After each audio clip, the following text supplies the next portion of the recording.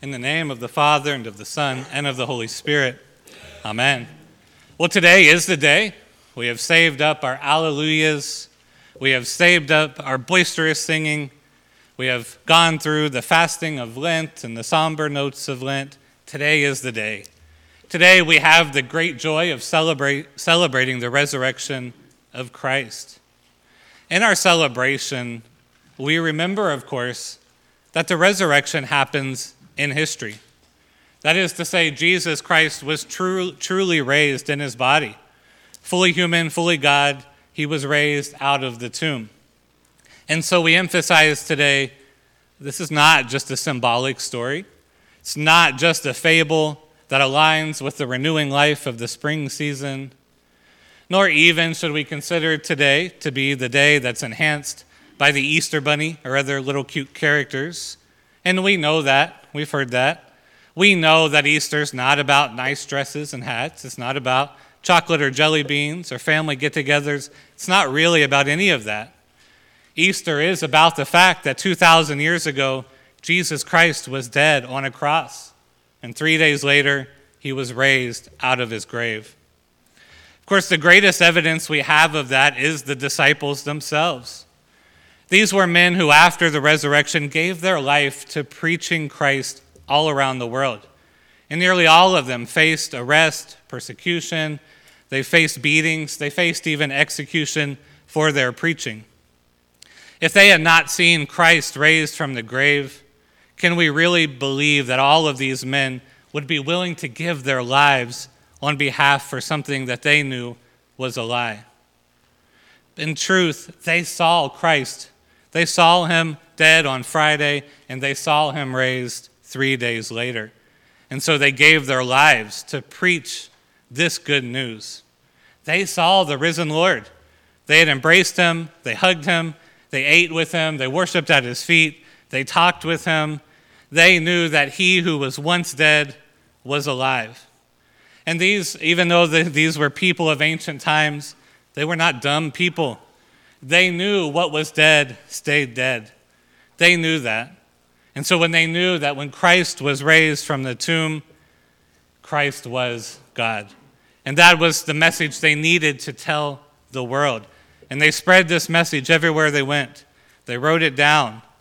And so we can say with confidence that the resurrection of Christ happened in real time, in real history. But the fact that the resurrection really happened in real history is not just what we celebrate today.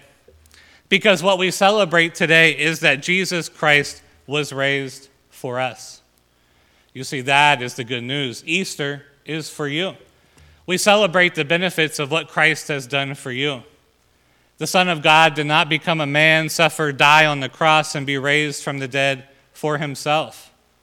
Christ from all eternity was already perfect. He did not need to improve himself in some way by doing this. Instead, Christ does this for you. And that is what we celebrate today, that Christ is raised for you. Our reading from Colossians, and it's just a few short verses that would be so easy to overlook on a day like this, but this reading provides a wonderful explanation of the benefits of Christ's resurrection for us. In this text, St. Paul starts like he often does. He tells us that we have died. Verse 3 says, "For you have died, and your life is hidden with Christ." And we hear this over and over in Paul's letters in the New Testament. You have died. And he means, of course, those of us who are here right now. We're breathing, we're above the dirt, but he says to us that we have died. In Romans 6, Paul says that when you were baptized, you were killed. He says, do you not know that all of us who have been baptized into Christ Jesus were baptized into his death? At the cross of Christ, you died with him. And in particular, your old sinful nature died. And this was necessary. The old sinner in you was an enemy of God. Your old sinful nature hated God. It did not trust him. It wanted nothing to do with his word. It wanted nothing to do with his gift of salvation. So God put the old you to death.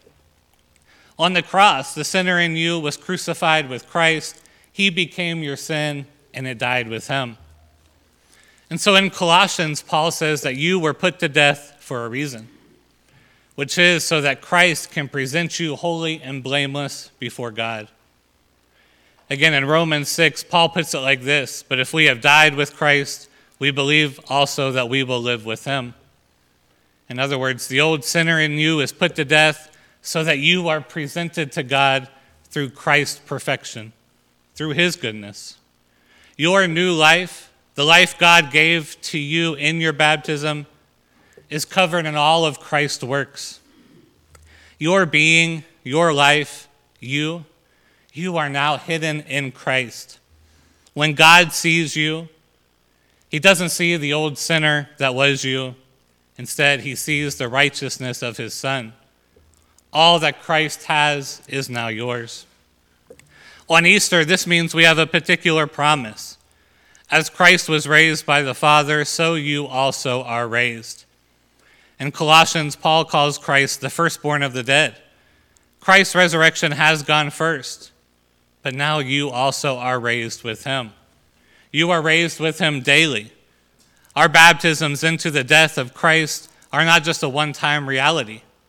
It's true that we are only baptized once, but the reality of our baptisms means that each and every day, the old sinner in us is killed and a new creation is raised. Today, as we celebrate as a new creation. Today, you have been raised with Christ. That is to say, your sins are forgiven. You have been given the promise of eternal life, and this is yours. It's your possession, not because of anything you have done, but because God has hidden your life in the resurrected Christ. And the Easter promise, the promise that looks to this resurrection, also looks forward to the last day. You are given the promise that the grave is not your home. It is not where you will spend eternity. No, because you have been joined to the resurrection of Christ, and because your life is hidden in his, you too will be raised in a body like his. You will be raised from the grave, and your mortal body will be no more. The old sinful flesh that clings to you will be gone forever. The illness, the suffering, the decay that comes with living in this fallen world will no longer be part of who you are. God, through his Son, Jesus Christ, is going to raise you out of the grave, and he's going to give you eternal life. Because Christ is raised, you have this sure and certain promise that you too will be raised. When Christ, who is your life, is revealed, then you also will be revealed with him in glory. And so this morning, you have this promise. You are going to share in the glory of Christ forever. The resurrected Lord is your Lord. He gives you his life, he raises you, and indeed you are raised. You are a new creation this morning. That's the gospel we celebrate today. That's why we have saved up our Alleluias. That's why we've saved up all the big, best hymns for this morning. You are a new creation because Christ is risen for you. Alleluia.